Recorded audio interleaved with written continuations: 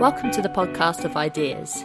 In mid-October at the Barbican in central London, we hosted the 14th of our annual Battle of Ideas festivals, bigger and with a more diverse range of topics than ever before. The festival hosted 450 speakers on over 100 panels, attracting an audience of about 3,500 people across the weekend, all keen to explore, understand and debate the important issues of our day. We covered everything from human nature to the financial crisis, debates about gender and social housing, to discussions about the future of politics in today's new world of constant upheaval. Over the coming weeks and months, we'll be uploading audio and video from these discussions, so watch out for new posts on this podcast and on our YouTube channel. Last week we posted a discussion about narcissism, the new politics of identity, entitled Me, Me, Me. This week, let's take to the skies with a debate about the complications and exciting problems thrown up by new technology. The session was titled Drones, Will They Ever Take Off? It's introduced and chaired by Timandra Harkness, who is a journalist, writer and broadcaster. You may have heard her on Radio 4, and she's also the author of Big Data, Does Size Matter? Speakers include Dr. Owen Macquarie, who is a senior research officer with responsibility for drone-related research at Liverpool John Moores University. He's also a member of the UK government's Drone Industry Action Group. Dr. Sophie Robinson, who is a flight physicist and a lead engineer at Copter Group AG. Alistair Muir, the safety director at NATS and the chair of the UN International Civil Aviation Organisation, and Donald Clark, EdTech entrepreneur and CEO of Wildfire. Special thanks to NATS, the main air navigation service provider in the United Kingdom, who sponsored this session.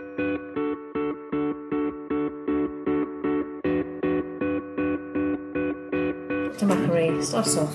Thanks for the intro. I'm going to start by answering the title of the session, which is Will Drones Take Off? Yes, is the answer, really. They already have.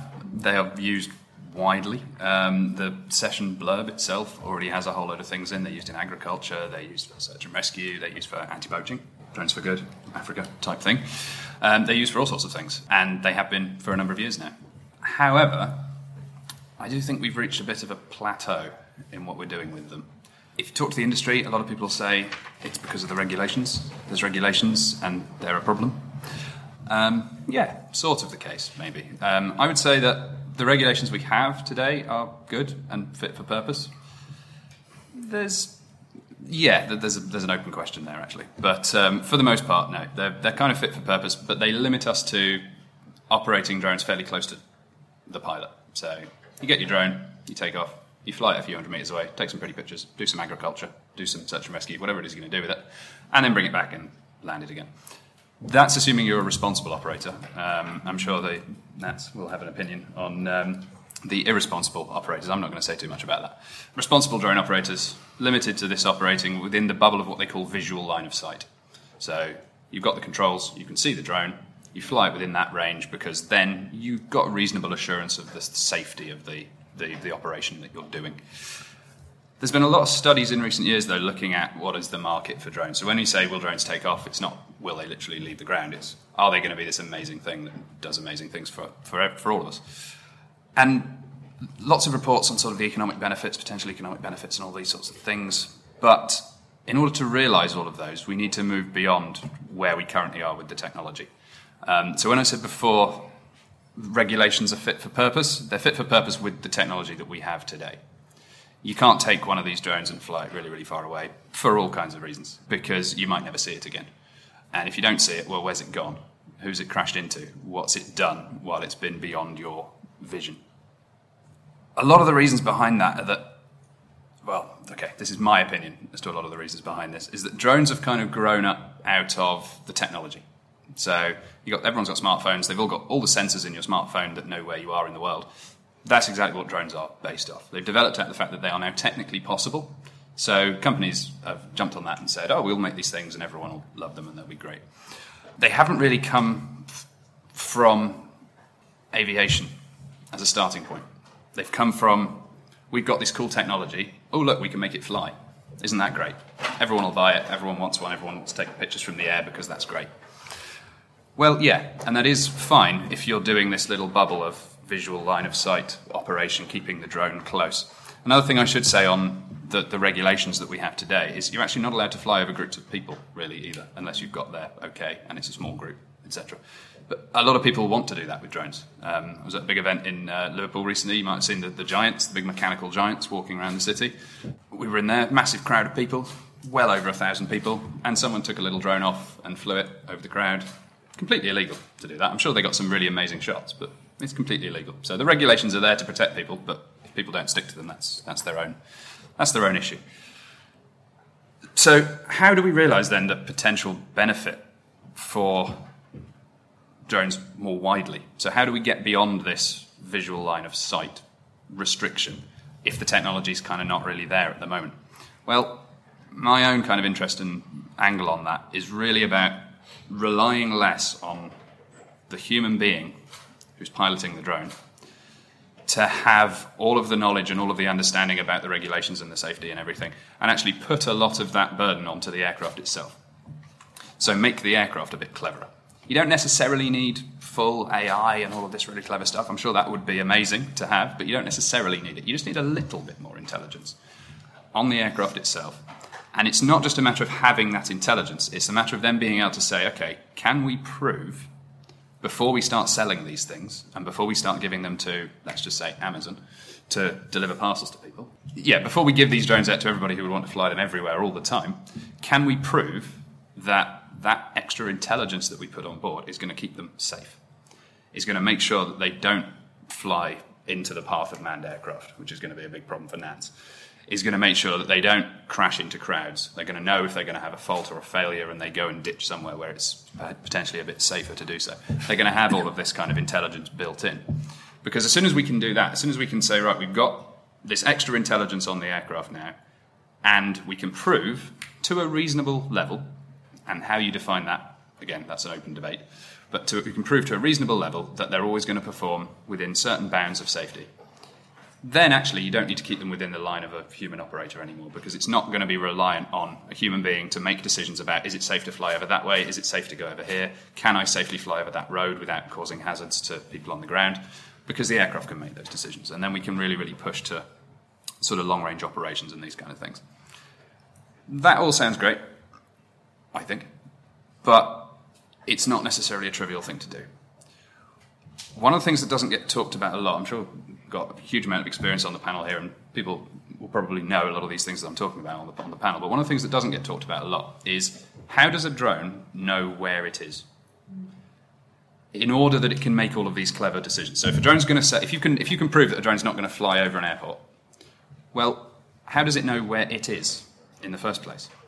And the answer is, for the most part, it's using GPS systems. It's using the satellites we have above us that tell your phone where you are, and tell your car where you are and where you want to go and all of these sorts of things, and tell a lot of manned aircraft where they are and where they need to go.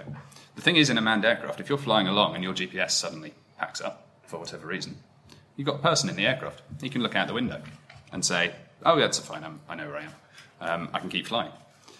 If your drone suddenly doesn't know where it is, and it's beyond the vision, it's beyond where a human pilot can see, what happens next?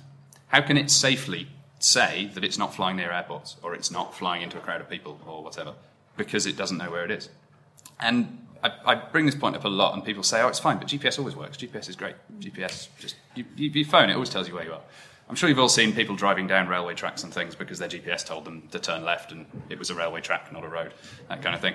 But more worryingly than that, for about an hour's worth of Googling, you can figure out how to build a little device that can jam GPS signals. Or not even just jam them, but selectively tell something that thinks it's in one location that it's actually in another location. There's something that came out recently, I can't remember which city it was, it's a city in Russia, maybe Moscow, maybe St. Petersburg, that isn't actually where it says it is on GPS. If you're driving around there with GPS in your car, your GPS in your car will tell you you're in a field 20 miles away, because they have this kind of selective blocking of GPS deployed citywide for security purposes and all sorts of things. But if Amazon get their way, or Domino's get their way, and there's hundreds of thousands of drones flying over everyone's heads all the time, there's going to be people who don't necessarily like that, and will go on the internet and watch a YouTube video on how you build a GPS jamming thing, and then what happens? Because all these drones don't know where they are anymore.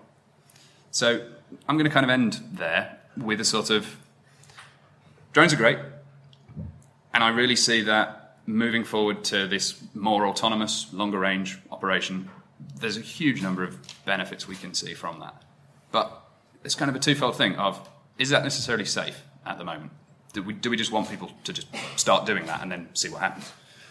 Or do we want a bit more rigorous proof before we go that route? And also, do people actually want that? Do you want your pizza delivered by drone? Is that something you would pay extra for? Okay, fair enough. Do you want your neighbours' Amazon parcels delivered by drone constantly, even if it means that they're constantly buzzing over your house, etc., etc.? Is there actually an appetite for this? And that's kind of an open question that I want. So, Dr. Robinson, what light can you shed? One of the major problems and the reasons that we don't have drones yet is integrating them into the airspace that we've got already. So in our last session where we talked about the future of flying, we talked about the way the UK airspace is organised at the moment. We are reaching capacity. So where are we going to put all of these extra drones? And, how is that going to work? Do drones need their own kind of special drone airports, or can they go in normal airports with the rest of the normal aviation traffic?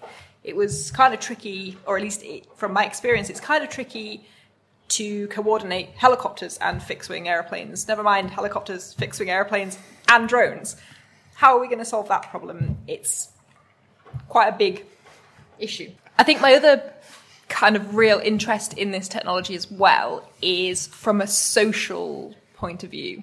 Again, in our last session about the future of flying, which drones are a massive part of, we discussed the difference between, so the normal way that technology changes is through evolution. So small steps, and eventually we make the changes we want to. Introducing drones is going to be quite a revolutionary thing. And that's not how we're used to doing things. It's going to be a massive change. So what are the implications of that? And I mean, I want to live in the world that people like in the 1950s imagined the future was going to be like. I want my jetpack.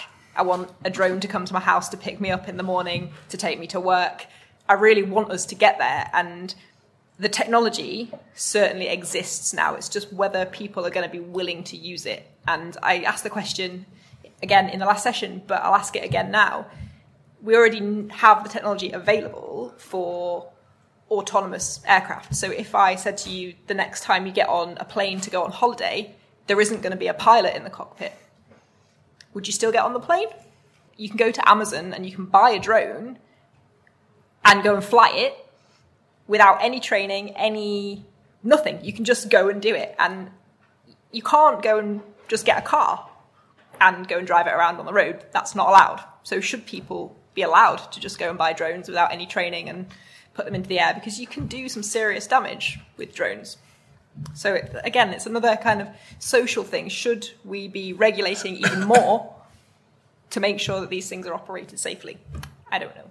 So, Alistair. Okay, well, I kind of start from the same place as colleagues started saying that, the title of this, Are They Flying? Well, the good news is they're already up there. They're already there. And if we think about drones as just being the little things you buy off Amazon, then I think we're going to miss the piece here, because that is where they started. They started off with the kind of toy industry. You could almost start. But now you can see the whole market growing. The car you mentioned, Uber Elevate, have already said 2019 for trials in 3 American cities. They've got first commercial operation. So that will be passenger drones? Six-seater passenger drones you can do via Uber. And, if we get the employment rules passed, that's another issue. But certainly they have got the intent for commercial operations by 2021. You've already got licenses in Dubai for taxi systems there. So they're with us today. We have remotely piloted aviation systems, as they're kind of called, the RPAS name. Drones, the media kind of term from. The RPAS is the formal name. So we certainly got the remotely piloted aviation systems. That's the formal term. Look at that category and you go beyond your little drones. You go to Jetstream aircraft. You go to different types of aircraft which are flying now. So the technology's there. The technology can be used, and we shouldn't think that we're at the edge of technology to get this going. It's there. Unfortunately, the safety measures we have today are kind of showing us the impact, not the benefits. You know, we've had drones causing Gatwick Airport to be closed for 25 minutes, 20 minutes. We can see, you know, I get reports very regular of pilots reporting drones out their actual window. We've had at some big airports, you know, actually now I think probably the first drone pilot who has now been caught by the police in the sense of flying his drone in the view of in the path of a landing aircraft to get a photograph, not thinking about the safety of the 200 passengers that are on that aircraft. So, I mean, and that's really the bit where you get to. These drones can offer huge benefits to us, and we cannot miss that. And that's the thing. We're just scratching the surface. You know, taxis, we talked about delivery. Well, we've already got some incredible different usages. I saw a student has created a defibrillator machine that's now part of a drone. So the drone flies to the patient. So there's you can think of all the benefits on that overnight. It's immense. So how do we make sure that we are enabling that? How do we make sure we're getting to that? How do we make sure that this industry that we can get there can give us some huge benefits, some that we haven't even started thinking of yet. But I'll kind of go back to the point of, do drones cause the safety issues? Actually, I think it's more the pilots that cause safety issues. The technology will go where the pilot tells it, whether the pilot's sitting in the cockpit or at remote place. The challenge is to us to go beyond the visual line of sight to beyond line of sight, integrating that into controlled airspace and mixing it with not only other drones, but GA community. We've got commercial space coming.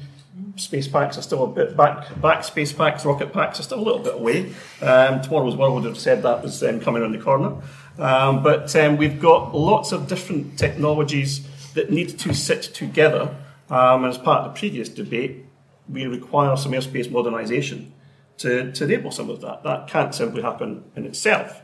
But that said, we have got some amazing benefits to come. The drones themselves, yes, education of the pilots can help us, but we require a good safety culture within the pilots. That safety culture is something that we certainly work with intensely with our employees to make sure we have a very good safety culture. And human in the loop. You mentioned there about when you get to autonomous operations. I think that's a long way away. You've got to, at this moment in time, going back to whether it's a public opinion or whether it's a technological requirement because of the reliability of systems, the human has to be in the loop at some point, and you therefore need to make sure that if a drone is flying or is said it's going to fly from A to B on a path, that we make sure we know where it is on that path, A to B, and it's flying the intended path. Because once it starts going outside of that intended path, for whatever reason, that's when you start getting into problems.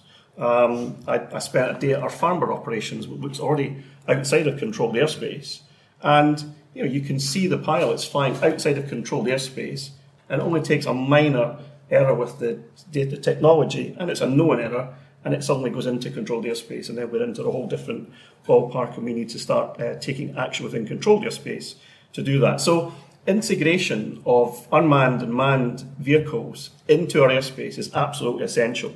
And it's something that actually, from a NATS perspective, we are very well rehearsed in doing. We've got the ability to see aircraft. We have to enhance that technology, but actually making sure that we can enable it. And this is where the big thing. Safety is not the barrier. Safety is the enabler.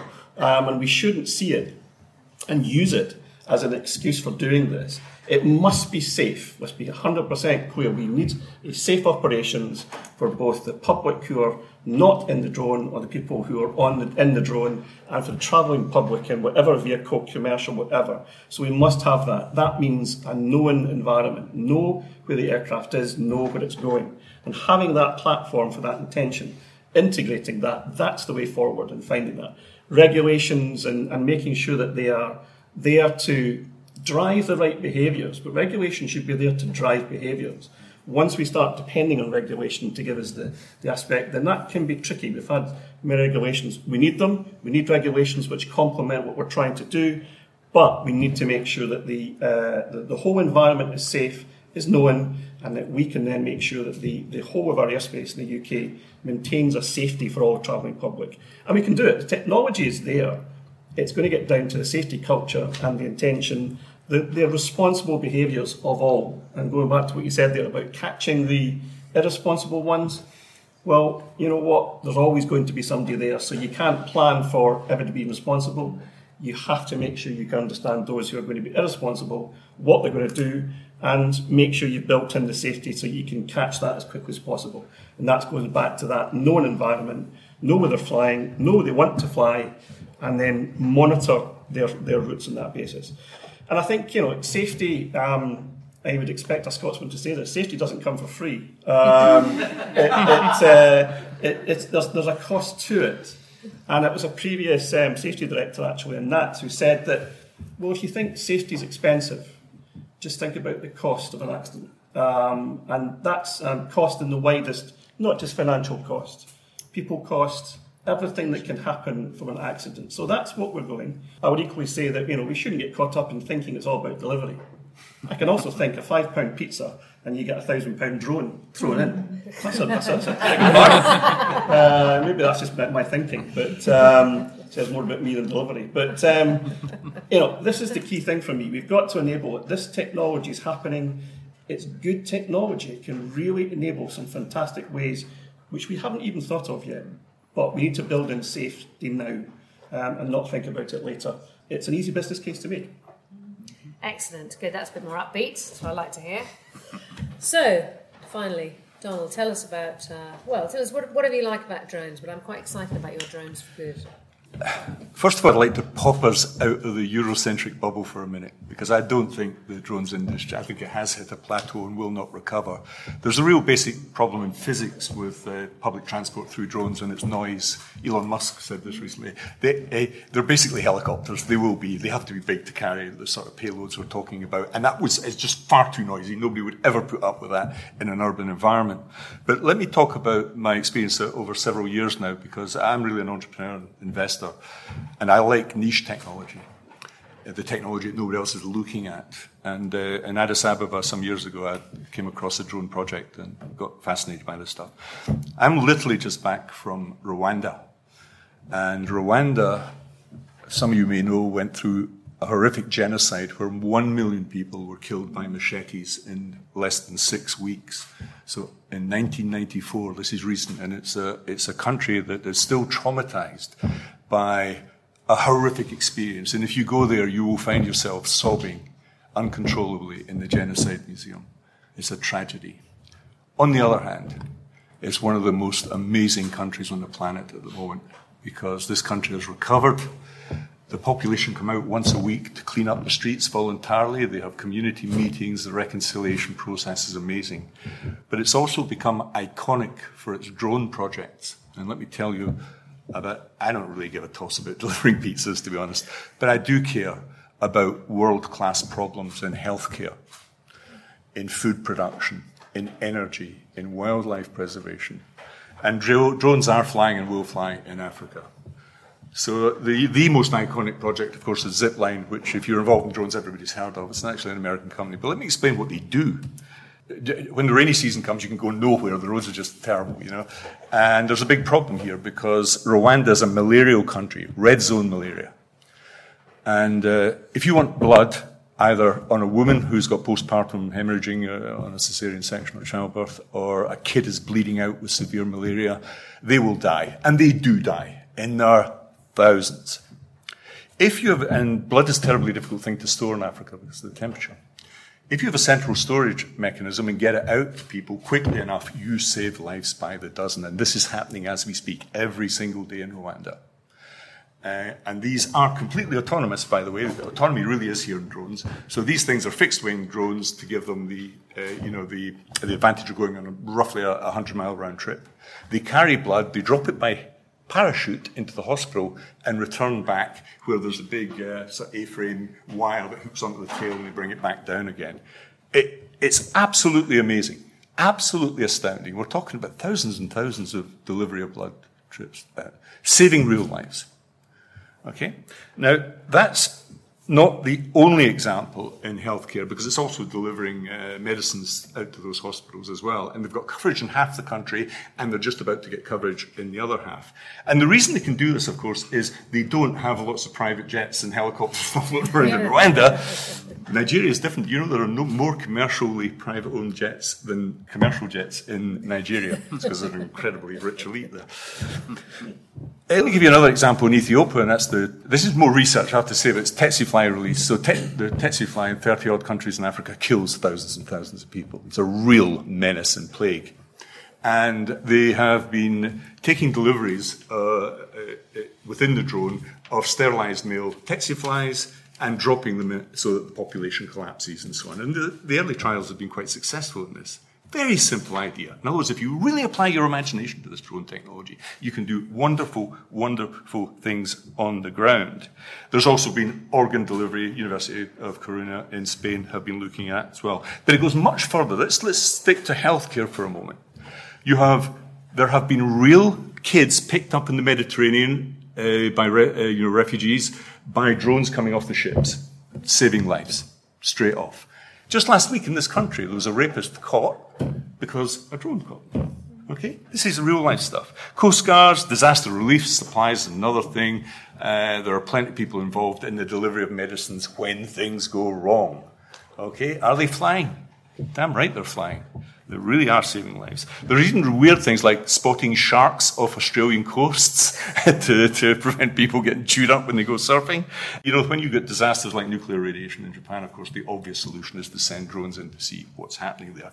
And even in this country, you can see the advantage of Manchester Fire Brigade, who will send a drone in over a burning building because it's much wider view than just the visible spectrum. You can see hotspots and therefore potential dangers for the firemen, saving their lives as well. So that's all in the health area. That's the big one for me. That's the area that is receiving investment and will fly in the developing world. The second one is agriculture. So that's delivering payloads. The second one is imaging. And Rwanda is a subsistence farming economy, and the population, you know the average age in Africa? The median age is 19. The population will double by 2050, and they have to be fed. Now, Africa is a bountiful place. It has 4 harvests a year in Rwanda, but they're still struggling. And the problems are pests, irrigation, and poor use of fertilizer. So currently there's a company in Kigali, capital of Rwanda, called Caris, wholly owned Rwandan company, employing young people, many who were, whose parents were killed in the genocide. And, of course, it's just straightforward imaging, which really helps, really, really does help increase yield. And that's the main problem in that particular country. We even have the possibility of using drones to solve the pollination crisis. You know, you can imagine it's an insect drone thing, but I think that's a bit far-fetched. It's more like, a paper in a journal rather than reality. But certainly crop mapping, crop health, and so on is another one. And then beyond that, we have energy. Everybody in Rwanda has a little mobile phone. It's a $10 Chinese phone, and every single one of them has a little torch on the top of it. Whenever and it's got a torch because there's no light in the villages. It's also got a radio because Africans love music, and so they want the local radio station, and they're all local radio stations. So, once you get the culture of this thing right, you can see how energy itself is important, electricity is important. So we have in Haiti, for example, we had an example there where the energy company were not only looking at the power lines. If you've ever been in Africa, you know that things grow like crazy. And whenever you lay a low-level power line, it's overgrown by vegetation of one form or another, literally within days sometimes. So spotting that, cleaning it up, and even when you have disasters, we have the good examples in Haiti was 4 drones actually picking up the lines and repairing them. You have drones that can tie knots and lines and so on. So I think we've got some interesting applications in energy. And I'll end on this last one because I like this one. That's wildlife conservation. So I've been in Africa a lot. Again, one of these sort of life-enhancing moments. I went up to meet gorillas up halfway up a volcano, which was a real slog for me at my age, believe me. I got there, and it was absolutely astounding. Although I did get a good old clout by a gorilla, which was unplanned. But it was an amazing encounter. One of the great things about Rwanda is it cost me $1,500. And damn right, it should have cost me that, because that money goes to the local farmers who have to be moved out because it's a successful project. The gorilla population is growing, but they need to move the farms away from the edge of the forest so the forest creeps forward again. So they're using that money to pay the farmers to move. This is all good. Paul Kagame is a real leader, real beacon in Africa. But if we're going to solve that problem in Africa, and this is a real commercial problem, if you're going to have tourism, because that's what they will need to solve this problem, if you're going to go and see elephants in the future, then you better make sure there are some elephants for you to see. But the bottom line in wildlife conservation, it's not just in Africa with elephants, it's tigers in India, there's an orangutan drone project in Sumatra, there's even the drone visiting of the whale cull in the Faroe Islands and so on. So I think there's an enormous amount that drones bring to that problem as well. Now, these are existential problems. These are really important problems. I don't give a toss about delivering a book, a pizza, or Burger King to anybody in London by drone. It ain't going to happen. Anyway, for all sorts of reasons, basic physics, I think, is the big one. But I am really keen to use this technology in places that matter. Although I'd be accused by many people as being a straightforward capitalist here. That's what I am. I'm an investor. Investors have heart, and I think we can do good things if we put our mind to it with this technology. Hopefully I've painted a picture of some of the opportunities there. But these are real things. These are really happening. I think it's an absolutely wondrous thing. Well, thank you. That was very inspiring. Disappointed as I am to hear you so down on me getting a self-flying car. I think you have very successfully widened the picture out. And it is very interesting the way you describe, much as a lot of Africa has leapfrogged our transition through landline telephones and internet and into mobiles, just going straight to mobile. It sounds as if they could leapfrog some of the road generation to go straight into flight. I mean, to some extent, I would say that might be deferring the problems that we have with a very full airspace, because at some point, presumably, at least parts of Africa will become that developed. But hopefully there's a bit of time to solve those problems. So I feel a bit bad now. I kind of bring it back a little bit, maybe to some more mundane questions that the three of you raised. But I just did want to get a little show of hands from the audience. I mean, you threw up a few questions, and I think we should actually just directly say who would be happy for their neighbour to get pizza delivered by drone. Okay, so a few people, but actually a bit wary. Who would be happy to get into an aircraft with no pilot and fly abroad? More people. Now, this is very interesting. Maybe you're right about the noise on the drones. Okay, I'm going to come out to you guys. We have a good half hour left. Very simple question. Does somebody of you know whether there is any insurance possibility for that? Because you said safety. And the first question must be insurance for a car. You must have it for a lot of things. Why not for a drone? Okay, insurance situation. Very good. I was just I come from an interest in autonomous vehicles, and I was just thinking, are we not looking at the dronification of everything? We've got high-powered electric motors, better batteries, software which can coordinate, AI-enabled, even geofencing. I mean, isn't the word drone just going to melt into the kind of transport descriptions of the future? So you mean the fact that they're airborne will be a detail? Yeah. And also I think this fixation on their form of delivery, I must admit I am entirely on the side of the contributed massive gimmick, not going to happen. And actually where this is going is in a kind of system and structure of autonomous vehicles flying in the sky rather than on the ground, coordinated from a air traffic control near you. Okay, and down here, and then we'll go back to that. Yeah, for instance, like a newly qualified drone pilot, right? Somebody who has a PFCO, permission for commercial operations, granted by the Civil Aviation Authority. It's still illegal for you to fly a drone within 50 metres of any road anywhere, right? Doesn't matter how quiet the road is, etc., unless you block off the traffic. Yeah. So that's, as far as I'm concerned, it's a completely stultifying regulation. You're not even talking about effectively keeping out of the way of civil aviation.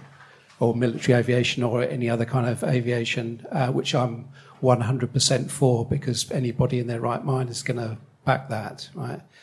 But I think there's a problem of an issue of trust, right? Trusting the people who, even the people who are supposed to be qualified, who spent £4,000 upwards, right, on training up, paying for their drone, etc., right? There's a problem in trusting people, to actually kind of be sort of worthy of carrying out operations and expanding the commercial capability of drones. There's an enormous capacity for drones to increase like that. But, from where we are now, we've got a very long way to go, I think. It's been security and safety has been sort of spoken a bit, but what about the malicious use of drones? So say in Japan there was radioactive sand dropped on a building. In the Middle East or Syria, an entire convoy was destroyed by drones which had been rigged with explosives. If we start using these drones more in society, how can we actually stop this sort of use? Or say they get jammed and then just crash, or you just have a grenade attached to one, fly it, and this sort of terrorism can, be really, well, it's invisible almost. You're just, just an explosion comes out of nowhere. Yeah, how would that be dealt with in the future, do you think? I like that we've escalated only 4 questions from how are you going to insure them to what happens when a terrorist drops a bomb out of the sky with a drone. I will come back to you. What I'm going to do is let the panel come back and give us your thoughts. Don't all feel you have to answer all of them, but just to recap, there was the question about what's the insurance situation, the question of aren't we basically, we got self-driving vehicles, aren't we inevitably going to go into man after my own heart, in fact, aren't we going to go to self-flying cars? Because I've always said this, that 2 advantages of self-flying cars over self-driving. One is that you've got 3 dimensions in which to miss each other, and the other one is there's no cyclists and pedestrians out there. Not yet. Far fewer things to hit. You also fall from the sky. You can fall from the sky. And what about when jetpacks arrive? And Sophie in a jetpack, obviously. Yeah, but apart flying pedestrians. But I think these are the 2 big questions. Well, what about the regulation? On the one hand, do we have regulation that is possibly not fully enforced, but the regulation that we have, will that not stop us doing some of the useful and important things that drones could do? But on the other hand, how do we make it safe, and how do we keep trusting drone pilots if we have looser regulations? And what do we do about deliberate malicious use of them? And actually, I mean, to throw in something else apart from physical attacks, I think one problem nobody's raised, I'm a bit surprised with, is privacy, because drones with cameras on mean that the ability we all now have with smartphones to constantly film and video each other is now airborne, and the possibility of looking into people's windows and gardens and intruding on their drone privacy porn is a thing. Oh, God. It absolutely is. Oh, God. How drunk am I going to have to be before I Google that? It's all too much. Okay, so on that note, panel, who would like to chip in on what? Go on, take it away. The question at the back, the most important ethical issue of all was the question you asked here, which is actually not, I mean, ISIS have been using drones for a long time now. The big issue is military drones. So people like, in my field in artificial intelligence, people like Stuart Russell, who wrote with Peter Norvig the most famous textbook on the subject, made a very famous video that's all over YouTube. I don't know if you guys have seen it, people under 25 tend to have, showing the real dangers associated with swarm drones and small drones and dropping payloads. But a bigger issue is actually about 75% of the market in drones, from an investment point of view, is in the military. That's where all the big money is, and believe me, we have no idea what these people are up to. But we know already that the first autonomous drones, the Israelis have an autonomous bomb-stroke drone, which basically goes to an enormous height. It's basically a huge 500-pound bomb, and then just plunges onto the top of a radar station, self-destructing in the process. It's completely autonomous. You send it on the mission, that's it. This is incredibly dangerous, which is why many senior people in the AI community are signing serious documents and refusing to work with various ministries of defence around the world, which is why a whole bunch of employees in Google said, no, we will not allow TensorFlow, which is an open source area of AI, to be used by the military, because it was being used for wide area image recognition in Reapers. So, I mean, this is happening every day of the week. There are civilians dying as we speak from people in this country and in America who come into work at 9 o'clock in the morning and kill people for a living. And I'm not totally against this, because it has the sense that there's an argument that it has precision, that it actually saves lives as opposed to traditional forms of warfare. It's a really complex moral debate here, but it's a debate that has to be had. And we're not hearing enough about this. You know, the delivery of pizzas is one thing, killing civilians is another. And this is happening as we are sitting in this room. You know, are drones flying? Yeah, they're flying and they're killing. They're saving lives, as I said, but they're also killing people. There's also, just to follow on from that, the kind of the psychological consequences of using drones. For the people that do this job, yes, maybe it's better in terms of precision and accuracy, but actually the consequences of coming to work 9 to 5, sitting in a shipping container somewhere on a military base and doing essentially what is playing a video game is having a toll on these people when they kind of realize, you know, I've spent my career killing people, which maybe if you sign up to the military, that's kind of what you sign up for, but that's a different debate, I think. The unforeseen consequences of using this technology, of which that's probably one. Can I get to the point of what you're saying there about the military? I completely agree with everything that both of you just said on that. What you were saying about the sort of the more kind of terrorist applications of drones, anyone just buying something from Amazon and sticking explosives and things on it. The one protection I'd say we've got there is that it's quite hard to get explosives. You could put explosives on anything, and getting hold of them is very tightly regulated and all these sorts of things. But I completely see the point of just crashing a drone into things is not great, and anyone can do it at the moment. What we are starting to see at a number of big events now is actually anti-drone technology coming in, where there's a whole load of startups that came about a few years ago, where basically coming in with big radio jamming equipment and things like this, and radio detecting equipment. So if someone spots a drone, it'll point to it automatically. Potentially, if you believe all their marketing anyway, they can identify where the operator is, and you can send the police to them and all of this. I've never seen any of that myself, but this technology is there for that exact thing. If you've got a big music festival, you don't want people flying drones into the crowd. Bringing that technology online is really useful. I'll just sort of quick-fire answer a few of the other points that were raised. Insurance, if you're a commercial operator at the moment, there are insurance requirements that you have to be insured in order to operate. Also, potentially one of the things that is going to either hold back or drive the industry is to how much risk the insurers are willing to take. In the less regulated environments, it's less of an issue. Where there's more stuff to hit, where it's higher risk, it becomes a bit more of a problem. And actually related to that is the exact point that the gentleman at the front raised regarding the current regulations and the PFCO process and all of this. And it does come down to trust. The reason you can't fly near roads as a trusted commercial operator, a licensed commercial operator, is because there isn't that safety culture, exactly what Alistair was talking about earlier, within the drone operating community. It always reminds me of, in more the manned aviation side of things, people have been building aircraft in their sheds for years and getting in them and flying themselves, which I just think is insane. But anyway, people do that. Yes, for a long but for a long time, the people who did that and the licensing process they went through for their aircraft, they weren't allowed to fly over cities. They weren't allowed to fly over built-up areas. They had to stay away from things because the regulators weren't convinced that those things were safe. You're allowed to fly them, fine, but you just stay away from people that you might hurt. In recent years, a lot of those self-build aircraft now, you can fly them over cities because there has been that culture of, okay, we had an incident, a plane broke, a plane crashed, whatever, but we learnt from it.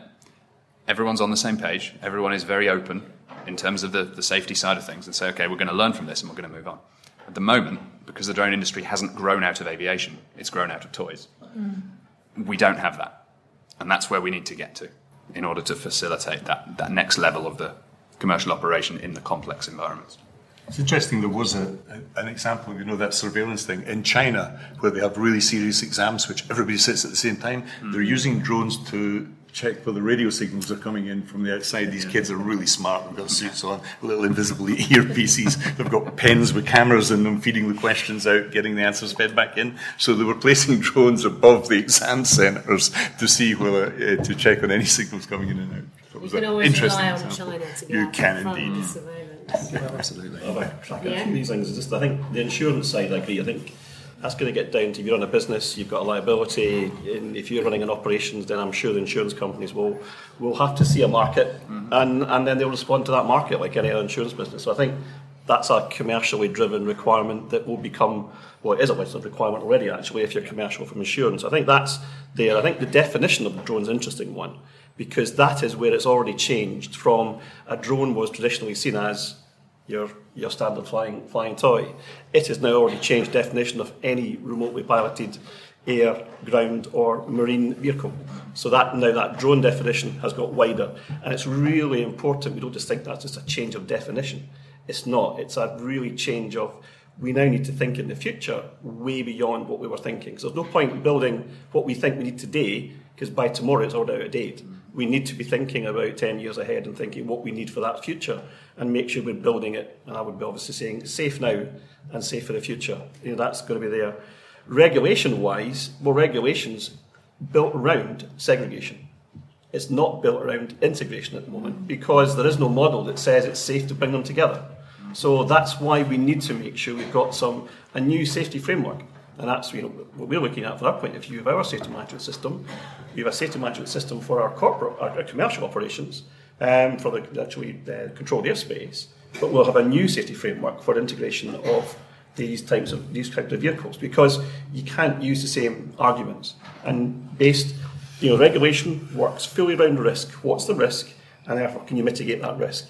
If you can show you can mitigate and you've proven it, well then the regulation changes. So we shouldn't use regulation as a barrier. Actually, regulating without regulation is always the what we should be aiming for. It's actually, you just do it because it's the right thing to do, but you have to have some consequence to make sure people do it. So I think that it's all based on segregation at the moment, and that's why we need to move to integration.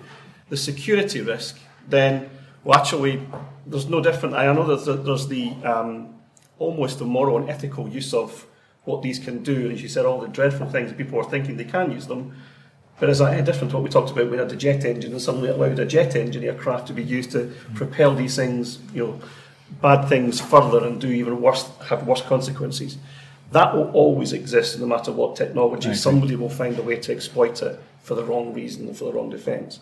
So I think that will be a natural one. We should be working through all the different organisations and United Nations, all these aspects put in, hopefully, keep them talking, they're not doing, they're not building, is the kind of thing with United Nations.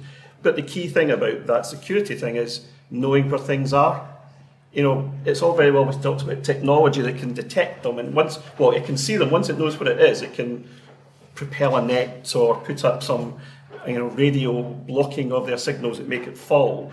But you've got to know what it is, first of all, before you do that. And that's where, from our perspective, we must have a known environment for the whole of the UK for any vehicle. Going back to the definition of drone, it doesn't matter where it is. We need to know what it is to make sure we've got a safe environment. Once we know what it is, whether it's where it shouldn't be, we can make it safe and make the other traffic move around it. We don't want to do that because that then has commercial impact, has safety impacts. We won't. We can always make it very safe by saying nothing flies. That kind of goes against our customers' requirement to have a business. So we've got to make sure it's safe. We can run it as low as reasonably possible, all the risks, but know what it is and you can do something about it. Now, that gets down to who's going to pay to put on board a little gadget that allows us to see what it is. The GA community, so this is the general aviation community, they've had that for years and they still don't want to put these on board. And yet I sat in Farnborough and watched them, and some of them were, I'll be honest, ran a bit close to the cloth between sitting in front of a 747 and just going to a breakfast on Isle of Wight. You've got to be you require responsible people, but we need ways to detect them when they're not wanted to be detected. And that gets back to security. That's the same as we have today. We have radar systems in the UK, some of them which we have, some of the military have, allows us to see aircraft even if they haven't got the electronic box working, just to call it primary radar. That's an essential component. It allows you to see people that don't want to be seen because, military, the enemy don't tend to turn on a transponder and say, I'm coming towards you. So we need to be able to see them. It's no different to security, but we need to build it now. And that's the key bit. And then on top of that, modernise airspace to make sure it's right. There's no one silver bullet to this one. That's the thing. It is a spectrum of things that we need to do now. One of the things for me is that the general public who are flying kind of, if we're still talking about small drones, are not very aviation aware. So a good example of this, there was a video that was going around on pretty much all the social media sites, and it's a video shot from a drone of an A380 taking off from one of the big airports somewhere. I can't quite remember which one.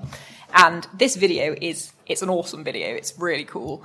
However, as someone who is aviation aware, I saw it and thought, that looks really dangerous, and what a stupid place to put your drone literally meters away from an aircraft with... I'm not enough of an aviation nerd to know how many people you can get in an A380. It's a lot. However, the comments underneath it, there were 200-300 comments, several thousand likes of video, and almost all of these comments were like, wow, this is so cool, this is so great.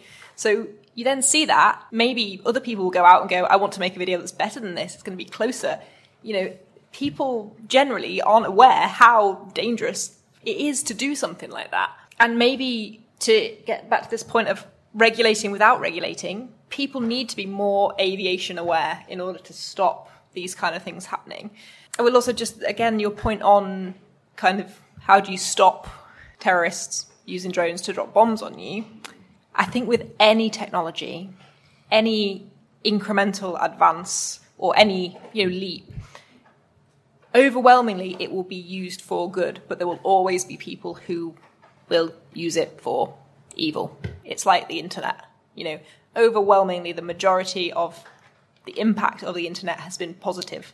The entire world is now at your fingertips. And there's a big debate there about, okay, so we know that this can do a lot of good for the case of drones, or for the case of any technology, but should we restrict it and regulate it because some people will use it for bad purposes?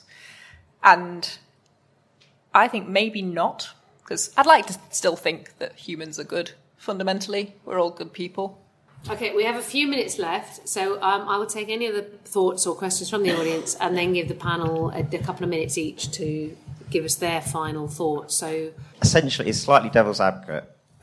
We've got cars, we've got roads. Roads, as well as letting people drive around, go on holidays. Ambulances can go on a much better road system than they would if we didn't have all the other cars. We get all their food transported, blah, blah, blah. But still, I think it's 1,500 people get killed a year in the UK, and that's been dropping an awful lot. Assuming with Owen's future you didn't have people manually flying them, they're all automatic. Drones were so beneficial, it's worth having the equivalent of 500,000 bags of sugar flying through the air or something like that. Does the panel think there's an acceptable number of accidents you can have? Because I think, Alistair, you mentioned 100% safety.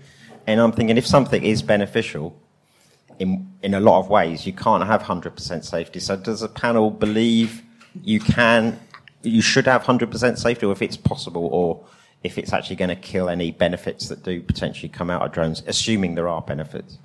Provocative. Obviously, you couldn't possibly fly 100 bags of sugar around because of the obesity crisis. so definitely wouldn't be allowed to do that. No, but take your general point. The sugar tax. Is there anybody else who wanted to say anything or ask anything? It's sort of to do with the sky as well, but drones in general and society, to do with agriculture and how. So what I see in the news is where saying, you've got aging populations, you have. You need lots of workers to come in and do these sorts of agricultural jobs. Do you guys see there being able to be almost a completely autonomous sort of drone-based farm, where you just have everything just going and 24 hours picking, packing, fertilizer, pesticides, these sorts of things? Like, do you see there at some point in the future where you can have a completely drone-based completely farm? automated farms? Yeah, pretty much. Good question. So just to come to this point about risk and acceptable death rates and things, the fundamental thing that underpins that is that as humans, we misinterpret the level of risk. Yes, aviation is is intrinsically risky, because when you're up there, if you come down unexpectedly, it's not going to end well for you. It's maybe the perception of risk in aviation. We perceive it as being much riskier than it actually is. Getting in a car is quite risky. Crossing the road is quite risky, but you cross the road every day without thinking about it. So maybe there needs to be a bit of a societal shift in how we understand risk, so that drones can be accepted in their role, shall we say? That, I would say. In terms of the fully AI farm, jobs being completely replaced by drones, from a technological perspective, there's no reason that couldn't happen. Again, I think there needs to be a societal shift, or there would need to be a societal shift, because at the moment in society, we're all expected to have a job, work 9 to 5. That's how you generate value in society. We need to maybe move to a different model in order for those things to happen. And whether that would be a good thing or not, I don't know. Yeah, I can go back to the how safe is safe question. That's the one which is the continual there. I think safety is all about reliability. And anybody that tries to tell you that they're going to sell you a product that's 100% reliable, I wouldn't buy it from them, because I suspect they've got some problems there they don't know about. You've always got to work on the basis of safety is about showing that you've managed the risk down to as low as reasonably a possible point. So that, that's just the whole focus, to get down to say you have the risks, you've managed them. But then going back to, and this is where the safety culture comes in, because how do we make sure we become safer? Well, we learn. And we have to learn unfortunately, from failures. And therefore, we need a culture of people to report that they've had a failure. And this is where regulation comes into it, because if the regulation is penal, then actually they won't report they've had a failure because they get the license taken away. So this just culture we talk about, the cycle, you have to have people in an environment that they will report what's gone wrong, on the basis they'll be treated fairly, and we can learn and we can make it safer. And then we're always working to that as low as reasonably practical point. So that safe is safe. And that goes back down to how quickly will these industry take over and start taking jobs over. I don't know if it'll take jobs over, it'll shift the focus of where the job's done from. Because I'm a firm believer you'll still require a human in the loop somewhere to even monitor where it says it's going to do X and it's done Y. Well, why is it done it differently? And AI will come in and help us with these aspects in the future, absolutely, and it will help us learn each time that something different happens. But at some point, Murphy's Law comes and plays, and it will fail. It's not, we never work on the basis of something will never fail. We always make an assumption it will fail, and we're ready for it, and we'll pick it up, and we'll do something different to keep it safe. Safety, keeping it safe, actually, the easiest way to say is every aircraft comes down and we don't let anything fly. It goes back to the days of when we had the volcanic ash day. That's a bit of a Macbeth day for us, we don't really mention that too much. But that's the day, the airspace was closed. Nowadays, actually, we've learnt from that, and actually, the airspace would not be closed now today because of safety. Because we'd have flying hoovers. Exactly, yes. We'd have drones sucking up the volcanic ash. Yes, exactly. So that's the bit we've got, and that's the bit where I would say that the safety, safety is a continual thing. It's not a one-off activity, and we need it for this industry. Full stop. Okay, thank you very much. Yeah, I'll just kind of continue on from that point, really, on the how safe is safe. That aviation isn't 100% safe, and they have a target to keep getting safer. But the interesting thing about that is the target that they kind of look at is around effectively how many people are you going to kill, worst case, per flying hour. But with manned aircraft, that's a relatively easy thing to say, because you say, okay, worst case, plane crashes, that plane had 100 people on board, therefore 100 people, worst case, are going to be killed. So you can say, okay, we need to have this many flights before that happens. With drones, it's a bit harder to say, because, okay, a drone falls out of the sky. How often is that actually going to hurt anybody? It might be, it might inconvenience people if it comes down on a road. Okay, you could say that could cause a car accident. It equally might not. It might just close the road for a couple of hours and inconvenience people and cost financially, but you're not going to kill somebody. So when we try and get to this, how safe is safe, in manned aviation, partly because of the 100-odd-year history of lots of planes crashing and learning from that, but we have this target of we want to go this many flight hours without an incident, and we constantly want to make that number bigger. But with drones, we don't really know yet. Because if we just suddenly say, okay, everyone fly the drones everywhere you want, I don't think actually that many people are going to get hurt. A lot of people are going to be very annoyed, but not that many people are going to get hurt. But until we can start to understand, well, how many is not many, and these kind of questions, we can't really answer that. On the farm thing, that's already here. A modern dairy farm will have cows that are chipped. They will come in on an algorithm-driven feeding process. They will be milked by a robot. It needs one person. That person could be in Australia, to be honest, manning the thing. Large, so dairy farming already. Arable farming, we're already using drones and have been for years on crop spraying. You can see, and tractors are centimetre controlled, fully autonomous. So that's already here. The second issue around this is quite an interesting issue. I just don't see this happening in Europe. Technology is always ahead of the sociology, which is always ahead of the regulation. And technology is always like that. But it's quite odd in the drone world, because it really is miles ahead of the regulation. And I think in Europe in particular, given the European ferocious nature of the EU especially, and other regulatory bodies here, they will regulate this out of existence. You'll get trivial applications of drones, I think, like crop spraying, pretty low-level stuff. That's why I'll say puncture this European bubble, the idea that they're going to have drones ferrying people around in taxis in London. Think of the third world. And it's not that you don't have regulation there. There's a Rwandan Civil Aviation Authority. They will tell you that you can't fly above 300 feet and so on and so forth. But they have less problems. Well, they have bigger problems to solve than the sort of first world problems that we've been discussing, perhaps. So I'll go back to my premise.